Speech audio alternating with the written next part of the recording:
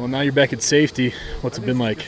It's been a different transition. I think sometimes going from safety to linebacker is a little easier transition, but it's been fun. I really like Coach Hadley. He's helped me out a lot, and it's been a unique transition. And they've been patient with me, and I've been learning again. And so it's always good to learn something new and get back there to my roots and kind of back.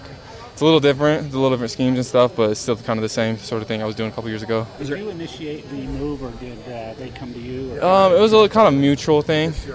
Yeah, it was just kind of mutual, and it kind of worked out with everything going on. And so, I know you added a bunch of weight to play linebacker. Is that going to benefit you at the safety position? I think so. I think for longevity of the season and stuff, and just staying healthy, I think having a little more mass helps, whether it's at safety or linebacker, and that's kind of what I was building for off season, and I think it'll carry on through safety as well.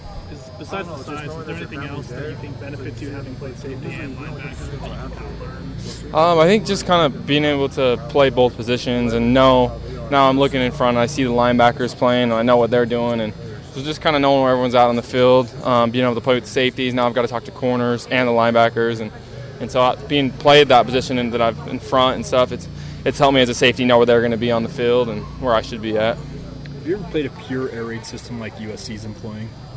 But we have, but I mean they've got some really good skill players. They spread the ball out, and they've got some really good receivers and a good quarterback that can throw the ball, and so it'll be a good challenge for us. We're excited. Is there anything you can do against a true freshman quarterback you feel like to confuse them a bit? We just got to execute our plan. Who knows if they'll make a mistake, but if we execute our plan and execute what our coach has prepared for us, we'll be good. With not a ton of film on him, not obviously expecting the injury to J.T. Daniels, what are you expecting to see out of him? Luckily, we have that Stanford game. I know Stanford, they didn't have much film on him before against Fresno, but just having a game on him helps. He's a good, accurate quarterback, and for a freshman, he does a really good job controlling his team and putting the ball out to his receivers. And so just having that one game, even though it's not a lot of film, it does help. And so glad he played last game, and it's good to have a little bit of film on him. Looking back at Tennessee just for a minute, what was your experience watching your comeback play out?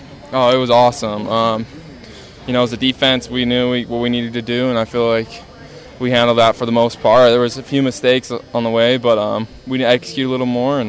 But the offense in that situation, it was just electric, and being able to watch on the sideline, it all happened. It was pretty magical, and being able to kind of come out of that stadium with everything, all that adversity and stuff. We weren't supposed to win that game in that fourth quarter with 20 seconds left, and so it really is a really cool experience, and we got to put that behind us. It was fun before it lasted, and it was a good experience we'll remember. But we got a big game this week, and it's going to be a good challenge for us. Were you on the field when Zach tossed that shoe? I wasn't. I was on the sideline. What was your reaction? I didn't really know what it was. I just saw something flying in the air. And then I looked on my phone after the game and saw it was all over Instagram and all over the place. And so I live with Zach, and so he's my roommate. And so we were laughing. And if anyone else would have done that, wouldn't have been as funny. But the fact that it's Zach, it was pretty funny. Zayne, you've been known Sawyer pal. You've been playing with him for years and years now. Even though he's not on scholarship, what drives him? He must really love football.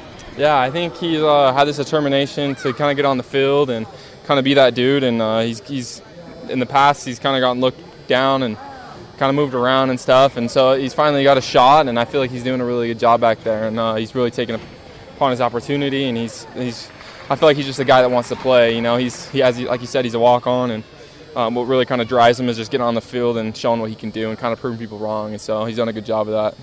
How was game day different with the earlier kicks versus the later ones? As a player, I think you like it. The later ones, you're kind of sitting in the hotel all day, and you kind of it's kind of a sleepy, kind of groggy by the end of the night. But so earlier games, it means that we got to prepare more earlier in the week. That goes for sleep and nutrition. It starts now because you don't have that full day to recover on Saturday and stuff, and so it's an early game where Friday night you need to be ready to roll. And so it really is. It's not 6 hours or so. It's different, and I like it as a player, and I'm sure the fans like it. Not as late of a night, and it'll be good to play in the middle of the day in Lavelle.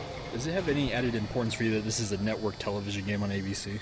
I mean, it does. I mean, it's cool that we get to kind of show what we're about at BYU and for our fan base out there. But I mean, as a player, it doesn't really matter. You're just out there playing football, and you got a really good team coming in and a good challenge for us, and we're really excited for the opportunity. defense made some big stops, especially towards the end on third down. What's kind of the key to making those big plays, especially that late in the game? I think especially this last game, I think it starts with the D-line getting pressure up front. That helps us out as DBs and linebackers dropping and stuff. And so that really controlling the line of scrimmage with them is crucial, and they've done a really good job for us so far. And so those third downs, they are crucial, and even fourth downs. And I feel like we did a good job last week, and so we need to continue that, build off that, and just on third and fourth downs, we need to be locked in and ready to show out. Was that a frustration against Utah's run game, particularly in that second half? Was that an emphasis on improving? Yeah, definitely. And even Tennessee, they ran the ball too much on us. And as a defense, we take a lot of pride in stopping the run. And the past few weeks, we've let off some big runs, and that's just kind of not what we're known for. And so we met after the Tennessee game, and we weren't happy with that. And we've played some really good running backs so far with Utah, and Tennessee has good running backs. We're going to face another challenge this week with USC, and so that's what we take pride in as a defense, is taking control of the line of scrimmage and stopping the run, and we haven't done as good a job at that, and so that's something we're really focusing on. Is it easy to overlook their run game when they put up the passing numbers that they did? Definitely. Like you said, they've put up some really good passing numbers, but they've got really capable running backs that can stretch the field, and they do a really good job for them, and I think that helps. They're passing the ball, opens the run up, but they've got really good running backs, really good receivers as well. So we can't, just because they've got really good receivers doesn't mean they have good running backs. They've got good running backs, and they've got good skill players all over the field.